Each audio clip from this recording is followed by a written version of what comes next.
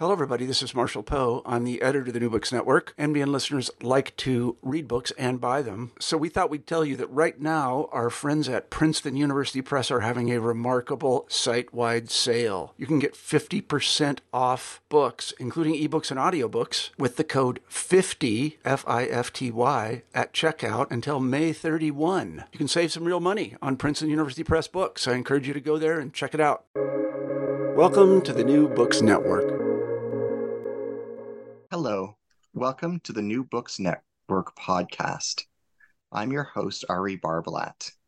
I am honored to be in dialogue today with Danny Bassett and Perry Zurn. Danny is the J. Peter Skirkanich Professor in the Department of Bioengineering, Department of Electrical and Systems Engineering, and the Department of Physics and Astronomy, the Department of Neurology, and the Department of Psychiatry. He is also an external professor of the Santa Fe Institute. Perry is an associate professor of philosophy at American University and affiliate faculty in the Department of Critical Race, Gender, and Culture Studies. We are here today to discuss their new book, Curious Minds: The Power of Connection, published by MIT Press 2022. Thanks for being with me today. Yeah, thanks for having us. Yeah, thanks for having us. To begin, please tell us about yourselves. What formative events in your life made you curious about curiosity? Yeah, it's a really great question. I like to go back to our childhood. So we were both homeschooled from the time we were 4 and we're just starting to read till the time that we went to college. And our mom developed this curriculum for us that I think instilled in us a really wide-ranging and broad kind of curiosity. So she would ask us at the beginning of every semester what we were interested in learning, and then she would gather materials that would help us to understand that topic from multiple disciplinary perspectives. So she would pull history on the topic, science on the topic, medicine on the topic, literature on the topic, art on the topic, and we would really dig deeply into that one topic, but from these different perspectives. And so I think that really encouraged us to think creatively and curiously about the different ways that you can understand and imagine our world. So that's something that I think has stuck with us. But perhaps the germination of the book itself came a little bit later. Perry, I don't know if you want to talk about that. Yeah, sure. So I was writing my dissertation on the philosophy of curiosity, and which I just think came out of, in a sense, just a love of learning in general. And then, I've been buried in the history of philosophy for a long time. I really like intellectual histories and thought. And I had noticed how curiosity gets a bad rap early in, the ancient period, the medieval period, early modern period. There's a real struggle around, is curiosity even good? So I was fascinated by this problem. So I was doing a dissertation on the philosophy of curiosity. And Danny at the time was doing a postdoc and focusing on neural flexibility. So the flexibility in our minds that allows us to learn better. And so I'm thinking about curiosity, Danny's thinking about learning, we're thinking about how these things actually work. And we just started talking and saying, I think there's something here that we could really draw out together, a resonance between our interests and our fields. And that's really the germ of Curious Minds right there. Which then continued for 7 years of collaborating as scholars with one another. And now the book is sort of the culmination of those 7 years of working together. In which we published, 23 papers or something. Exactly, yes. That's amazing. Congratulations on this accomplishment. What inspired you to write this book? We really believe that we have something to say about curiosity that hasn't been said before. So we posit a new theory of curiosity. Historically speaking, curiosity, and even in contemporary everyday sorts of settings, there's an understanding that curiosity is this desire to know something, right? Desire to acquire a piece of information that I don't already have. I have a question, I need to fill in this information gap with the answer, and curiosity is what helps me get there.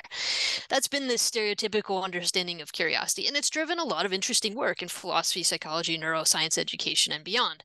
But we think it misses something absolutely critical about curiosity, and that is that curiosity isn't simply a drive to acquire information. It's a capacity to connect that information to other information we have, connect ourselves to each other and to our world, to build actual structures of knowledge that are interconnective, architectural kind of things in our minds, right? Knowledge hangs together in a particular way. And curiosity is that capacity to connect the pieces, to connect the dots, really. So it was really a passion to share that vision of curiosity. Danny, do you want to fill in a little bit more there? Yeah, absolutely. So it also, I think, this book and our investigations into curiosity together came at a time in the science of curiosity that was really calling for new theories. So individuals who have been working in the science of curiosity for several decades have come to a point where there's this sense that we don't really have the perfect definition yet with which to investigate the concept of curiosity. And if you don't have a good definition of an idea or a topic, then it's difficult to construct experiments that very carefully test hypotheses. So many investigators are calling for maybe just disbanding the quest for definitions altogether, or maybe searching for definitions in new fields. And I think what comes out of philosophy is this connective definition of curiosity that then, if we take it into the science, it allows us to just rethink what curiosity is altogether, and allows us to synthesize a lot of information that's been present in the literature, but that people haven't been able to synthesize in quite that way yet before. How can your book help readers improve their social skills if read as a self-help book? It's an interesting question. We didn't write it as a self-help book, but I think, as with any really good book in science or the humanities or the arts, we can learn things about ourselves by reading it, right? By reading good scholarship and good literature. And so one of the pieces of information that I think is especially illuminating in the book is that we propose different styles of curiosity. So if curiosity is this capacity to connect information, and allows us to build an architecture of knowledge. Well, there are different architectural styles in the world, right? The same is true in our mind. There are different architectural styles of knowledge building or of curiosity. And so we identify 3 in the book. Danny, do you want to jump in there?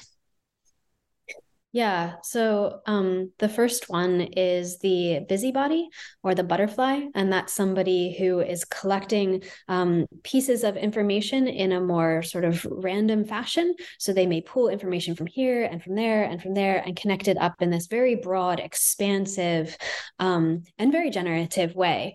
In contrast, the hunter is somebody who connects information in a much more directed fashion. So sniffing out trails or following particular intuitions, and then identifying the piece of information that you are looking for. The third style is the dancer, who leaps between different pieces of information across different boundaries of knowledge, or across cultures, or across disciplines, to create something new. And so those 3 different styles of curiosity are ones that we can see in both ourselves and in other people. So if you're asking about how that could impact our social engagement, I think it gives us a different appreciation for the diversity of individuals around us, and our capacity to respect and value the different styles of curiosity in our friends, family, coworkers, and colleagues. What is your book's contribution to epistemology? What would a graduate student or academic specialist in epistemology gain from reading your book? What would an experienced scholar be surprised by or find novel in your book? What does your book teach us about the nature of truth and of knowledge? Yeah, perhaps I'll take a little bit about epistemology, and Danny, I don't know if you want to jump on truth and toward the end there, but epistemology is a big word that means the study of knowledge. It's a very simple concept, right? So it's a field that tries to study what knowledge is, how we make it, what we do with it, what justifies our knowledge and makes it true or truer, right? So that's the field of epistemology. Insofar as the field of epistemology is focused on knowledge, and curiosity is one of these things that helps us build knowledge, it makes a lot of sense that our book would have something to say to the field of epistemology, or to anyone who wants to think about what knowledge is and how it works. And the specific contribution of our book really lies in this redefinition of what curiosity is, because if we redefine curiosity as this capacity to connect information, perception, experiences, knowers, and worlds, that also redefines knowledge ultimately as a network of those ideas, of those perceptions, of those experiences, of those knowers, and of those worlds. So there's an implicit, and in fact explicit at some points, retheorization of knowledge in the book about curiosity. And it's for that an epistemologist or anyone who wants to think about what knowing is would read the book. Danny? Yeah, and that changing the sort of rethinking the structure of knowledge as a network, I think, is really helpful because it provides us with a different perspective on the mental affordance of curiosity. So this idea that knowledge as a network is not necessarily a completely new idea. There have been individuals who have suggested similar ideas in the past, in the sense that, for example, Henri Poincaré suggests that science is not a study of things themselves, as the dogmatists in their simplicity imagine, but the relations among things. Outside these relations, there is no reality knowable. So really underscoring the fact that it's the relations between units of information that matter for knowledge. And then another person, just to pull out another voice, would be John Dewey, who suggests that knowledge is such a network of interconnections that any past experience would offer a point of advantage from which to get at the problems presented in a new experience. And I really like that quote, because it suggests, it underlines the affordance that a connective curiosity has. It allows us to connect the past information to the present problem, and then to connect the present problem to making decisions that could change our futures. And those connections across different eras of time in the structure of knowledge allow us to live really quite differently as curious individuals. What do you mean by the term crackability? Can you explain this term? Sure. So the whole book really focuses on redefining curiosity as this capacity to connect, and in connecting, to build knowledge networks. We talk about our knowledge growing, right, when we learn. In our book, we characterize that growing as a building. We build knowledge. And so the whole book is really focused on that. But at the very end, we talk about how important it is and how often curiosity is involved in breaking connections too. So if you think about the sort of classic, Copernican revolution, right? There's a certain connection between the Earth and the sun that was flipped on its head. The connection was the old connection was broken and a new connection was built. Curiosity does both things. It does this building, it does this positive, making new connections between things. But in order to do that, sometimes it also has to break or to crack, put a crack in the edifice of knowledge.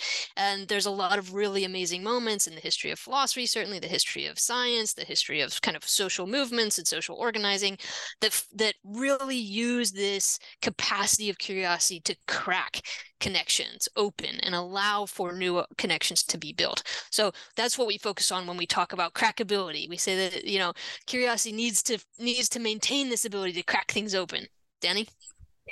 Yeah, and I think it's important to think about if you were building knowledge as if it was a mechanical structure. So some of my research is in mechanics. If you were building knowledge as a mechanical structure and you connected every piece of information to the nearest piece of information, you would end up with a lattice-like structure, like the Eiffel Tower, for example, or a telecommunications tower. But those structures are purposefully rigid. So whenever you have a lot of triangles, they are purposefully rigid. Those are constructed so as not to be able to move or to flexibly change. In contrast, if we as humans want to create in our minds a knowledge that is flexible to adapt to new scenarios, to new experiences, to new perspectives, to new data, then we need to be able to be building knowledge that isn't fully connected, that allows for some gaps, and that those gaps in the edifice or in the structure allow for flexibility flexibility. In some sense, you can think of it a little bit as related to intellectual humility. So intellectual humility can be thought of as assuming that we don't have all of the connections yet. We don't know exactly how this piece of information fully connects to everything else that we know. We know that there is a relationship, but we don't understand all of it. And that privileging of unknowing allows for a lot of flexibility in our cognitive mapping. What is your book's contribution to psychotherapy and mental health? What can therapists and social workers gain from this book in helping clients? There's a wonderful emphasis in the clinical and therapeutic world on curiosity. And the emphasis is not only on curiosity as it is practiced by the therapist, for example, right? An openness to whatever it is that the client brings forward, but particularly it's a recommendation for the facilitation of curiosity in the client themselves, to get curious about what is it that they're struggling with, where does it come from, how does it manifest, what things might they want to do to change particular behaviors or accept particular behaviors, right? So there's already a really strong, wonderful strand of work focusing on curiosity in the therapeutic relationship. Again, for us, it's going to be that we've redefined curiosity. That's the contribution of the book.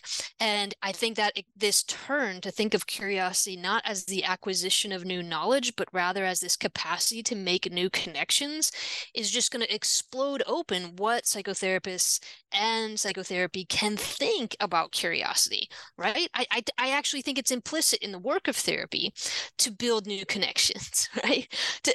Often a self is alienated. We are alienated from ourselves in all kinds of ways, or alienated from our memories, right? If we think about trauma work, what is it to build new connections? And curiosity as that capacity. I think it's just opening up that whole field is part of what the book offers. Danny, I don't know if you want to add to that.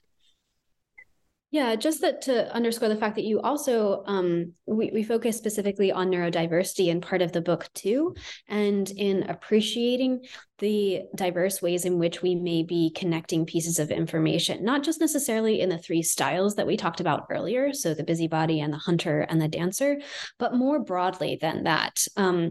Imagining that every mind can have a different style of curiosity, and particularly that individuals with neuroatypicalities or neurodiverse individuals may be connecting information differently.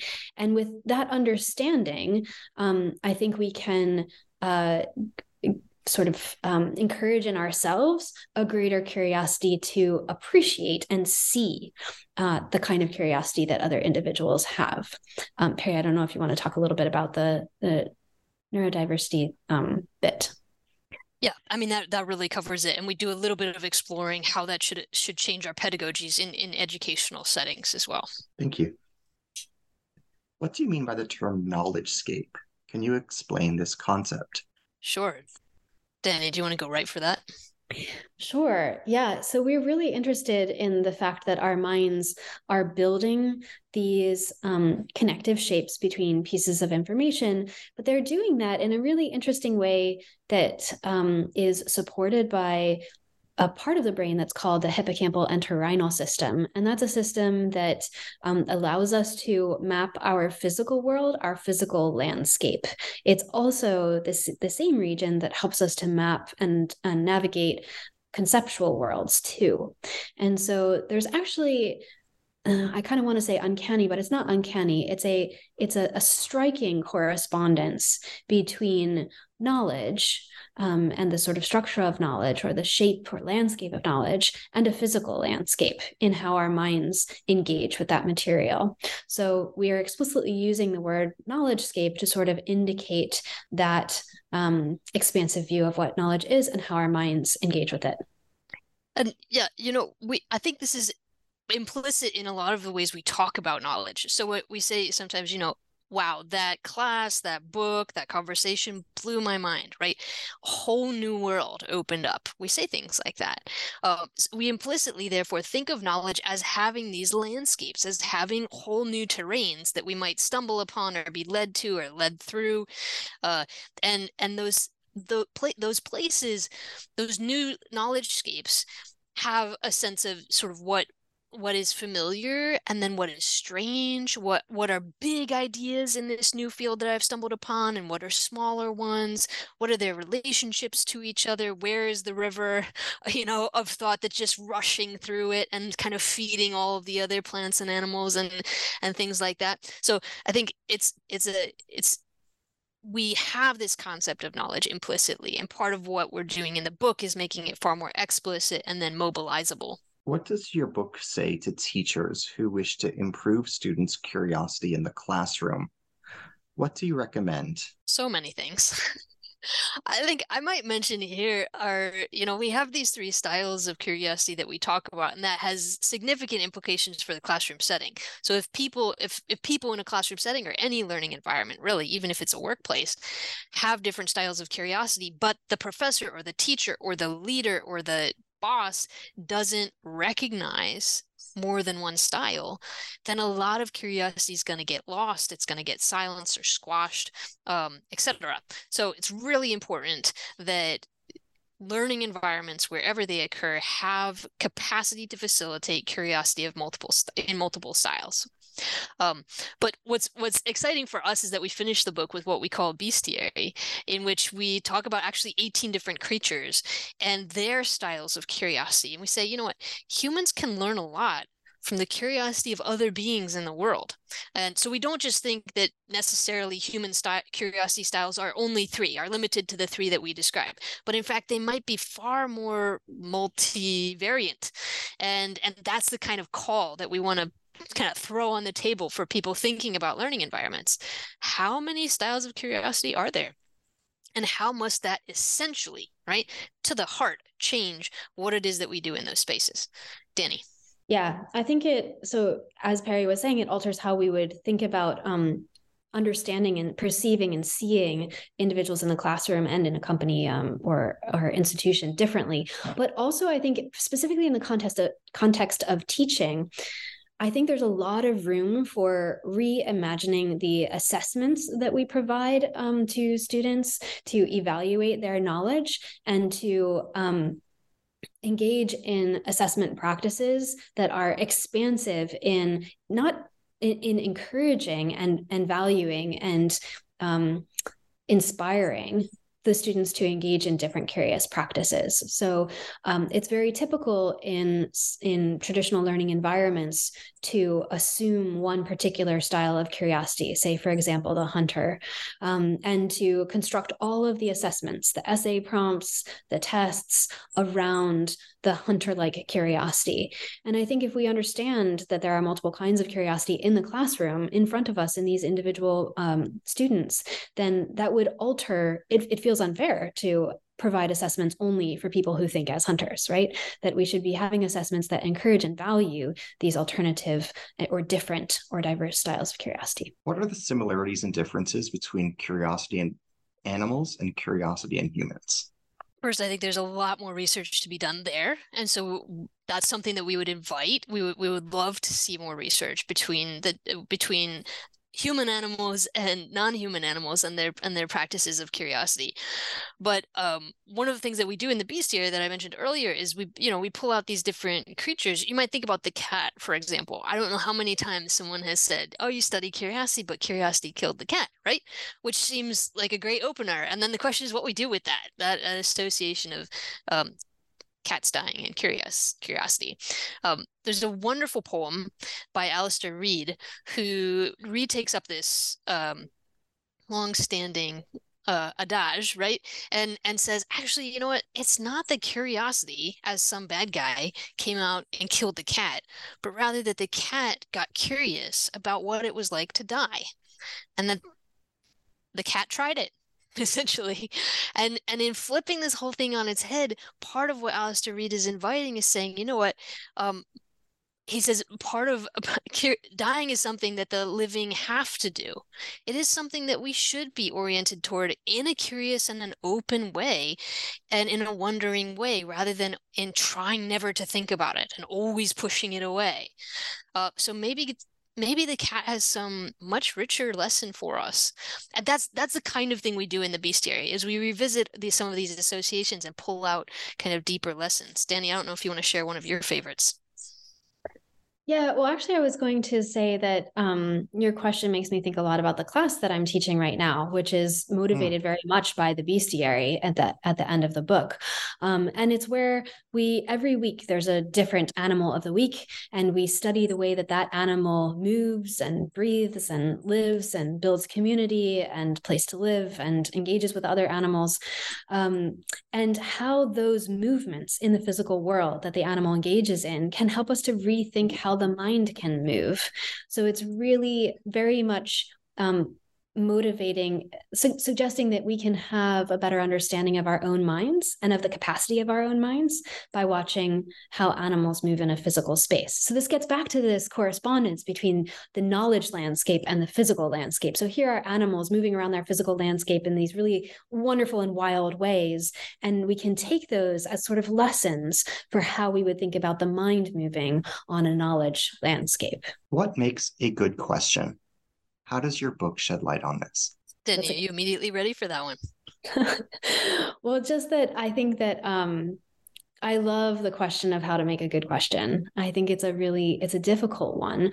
What I have increasingly, I mean, given the new sort of definition of curiosity, it feels important to not just ask questions that require that solicit a solitary answer, but that solicit a connective relational answer, that always open up more questions that are never solved, never finished, and that invitation, I think, to change the nature of questioning is something that is a natural extension of the definition that we've proposed. Yeah, and I would say, I would focus in on that good, right? Good for what? And good for whom? And good when? I think questions can be good in all kinds of senses of good. Here's the philosopher coming out in me. Okay, what do we mean by good? First, before we apply it to questions. And I think that's actually a whole, can of worms, to try to draw out. I think what I hear most often when people say, well, how do we get to asking better questions? I think what people want to say is questions that are more reflective, that are more imaginative and creative, that are more honest about how something is complex and hard to understand, that are more useful for improving human life and non-human life and resolving certain social and or environmental issues, right? So there's a lot of things embedded in the asking a good question, and I would say that I would love to kind of map all of those meanings out and then tackle a question like, how do we ask better questions? How do you define curiosity? How is your definition similar or different from competing definitions? Denny? Yeah, so we define it as a practice of knowledge building, where knowledge is this related, interconnective structure. And so I think there are multiple ways in which it's different from previous definitions. One is that rather than being acquisitional, it's very relational. It's focused on connecting pieces of information, or knower to knower, or knower to information. But we also focus a lot on this notion that it's a practice too, that it's a movement, that it's a kinesthetics. It is something that is an action of the mind and or of the body. And the fact that it's a practice means that it's something that we can engage in and grow in differently. So we don't think of curiosity as something that you were sort of born with at a particular level necessarily, but it's something that you can grow in and you can practice. And in fact, what that means is that we can learn to practice different kinds of curiosity, different styles of curiosity, and mentor one another or be mentored by somebody else in a particular style of curiosity. And so that opens up a lot of new spaces for what mentoring might mean for a curious mind. What role do mathematics and geometry play in your book? How is curiosity manifest in these disciplines? What can someone who is not a quote-unquote math person learn from these fields regarding the nature and importance of curiosity? So mathematics is well, number one, beautiful. And number two is a really beautiful language in which to study connective structures. So if we're talking about curiosity as something that connects, then we may want to understand what's different about the connective structure of the Eiffel Tower versus the scaffold on the side of a building in our local town, or a telecommunications tower, or a bunch of hard spaghetti, so dried spaghetti connected by marshmallows that a child might put together, maybe a toddler or an elementary school student. So all of these things, objects that I just described, are connective structures, but they're all very different and they can show very different organization. Well, mathematics allows us to describe those different organizations, and therefore also allows us to understand the different rules by which we may each be engaging in curious practices. So for people who are not mathematicians, we describe some of the mathematical background for this in a very conceptual way, without equations, for example, and also have added many illustrations to the book that help to show some of these ideas as if they were a bunch of spaghetti sticks connected with marshmallows. And let me also add, just as someone who isn't, trained in math, at least beyond a college level, right? What I gather from this particular a mathematical approach to curiosity is this: networks, these interconnective structures, are described as being things one can walk on. And when you start going from one thing to the connected topic to the next connected topic to the next connected topic, it's described as you're walking on that network. And you can have all kinds of different walks because you can make different connections in your brain between different ideas, right?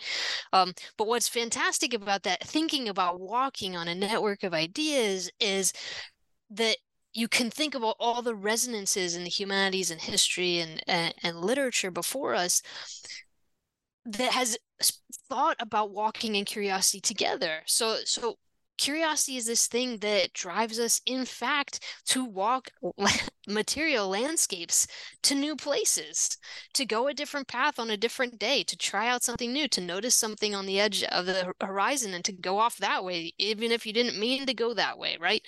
So curiosity does this. It moves us around a landscape in unexpected ways. And it does the same thing in the cognitive landscape. It drives us to try out new walks. And there's just a lovely resonance between the mathematical formulation of walking on networks with the kind of everyday formulation of walking curiously to know new things in the world. Can you elaborate on the relationship between curiosity and walking? What does your book say about walks? Why did the great philosophers appreciate walking so much? Yeah, so good segue. So we do talk a lot about walking and this correlation, right, between the mathematics and the humanities of walking and curiosity. But in particular, we think about different mental walks that different ways of thinking can be. Let me make it really concrete. When you're going to the store, you're rushing to the store because you have to pick up something that you forgot and that you need for dinner, okay? The way in which your body moves, the way in which your mind moves, the kind of focus you have, you're making a beeline, let's get in, let's get out, I need this one thing, let's go, right? It's a way, you're in a particular mental state, I should say, and your thoughts move differently in that state than, for example, if you've just recently met someone who you're falling in love with and you're both out for one of your first ambles in the city or in the countryside, okay? How you walk in that case, how you think in that case, how the thoughts move is going to be radically different. How the thoughts feel is going to be radically different. So there's a way in which our thoughts are patterned after our own walks in natural space. Similarly, so we begin with, for example, Socrates and Plato. Plato is someone who is very meticulous about how he walks through ideas. He's incredibly dedicated to making distinctions, really, really careful distinctions, consistently peeling away this layer and this layer and this layer. And he's known for not necessarily being a big walker, right? When he wants to think, he sort of sits down. Let's think about it. And let's do that careful peeling away. Whereas Socrates, who was his mentor and his teacher, is very different. He's often written about as this guy who's just wandering around all the time, right? Getting lost in Athens all the time, standing here, moving there for no real reason, doesn't seem to know where he's going often. And the same is true of his thoughts. The way he thinks is like, let's try out this question. Let's try out that question. I don't really know where to go next. Do you? Like, let's, and his goal is sort of to get us to a place where, we're in aporia, which is a Greek word meaning there's no way out. There's no egress. I'm stuck, right? If you ever get to that place where you're mentally stuck, like, I don't actually know how to think through this, he's like, yes, we've done it. That's Socrates' goal, whereas Plato is like much more, let's actually get somewhere. And again, both of them are walking through knowledge-scapes and physical landscapes in really, really different ways. So I think that walking is this kind of angle that helps us think about those differences in how we think and in how we move. What does your book teach us about the nature and character of relationships and friendships? Danny, do you want to chat about social networks even? Yeah, sure. So the mathematics that has been developed to study networks of the mind, for example, was actually originally developed in the context of social networks. So to understand how humans connect with other humans. So people today often think about the social networks that they can see on Facebook or Twitter. It's a set of individuals that they connect with. As friends or as acquaintances or as colleagues.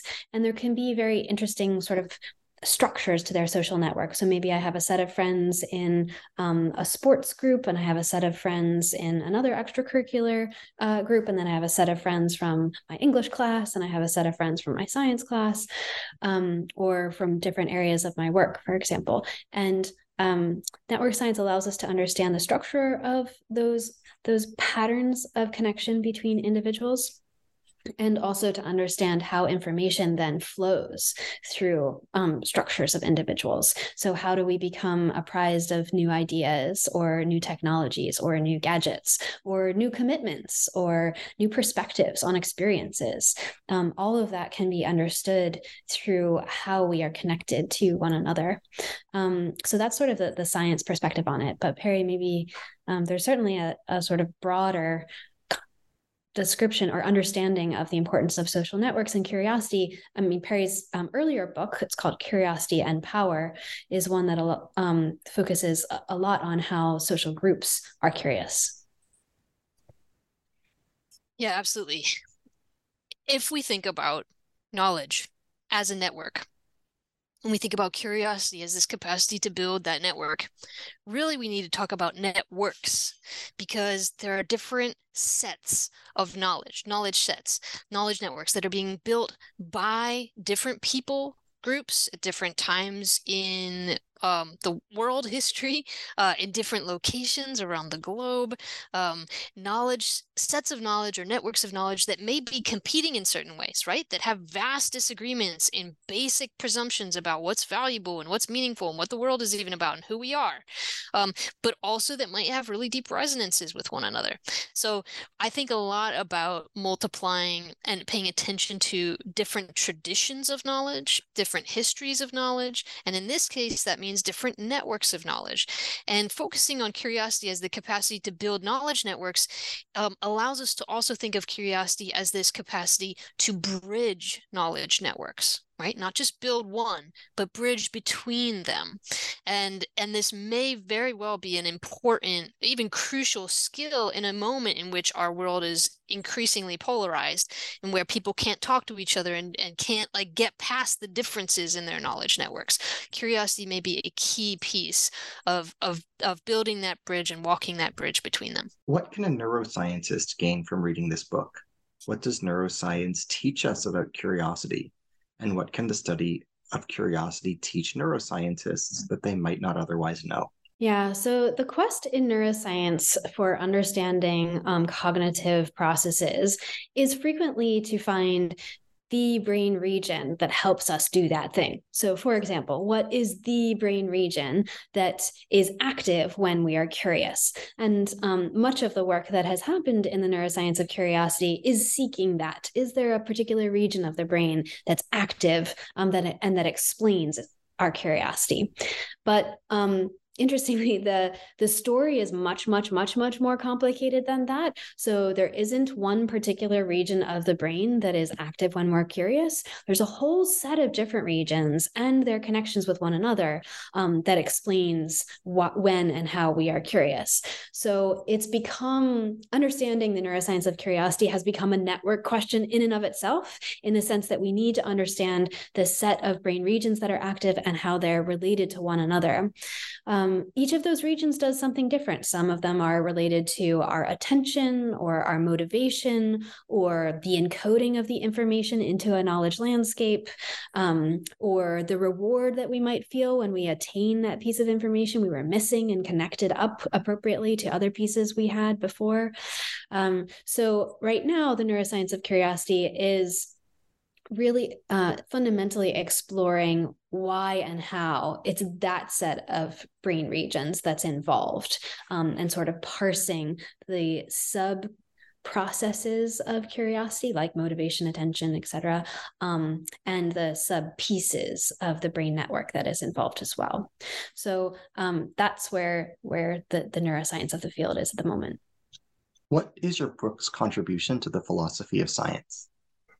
I think what's really, for me, I think there's many ways in which we could answer that question, but one of the things that's really exciting for me is that philosophy of science tends not to really engage in the histories of philosophy deeply, and the kind of cross current of literature, like straightforward literature, creative fiction, nonfiction, that often bridges the enterprise of science and the enterprise of philosophy.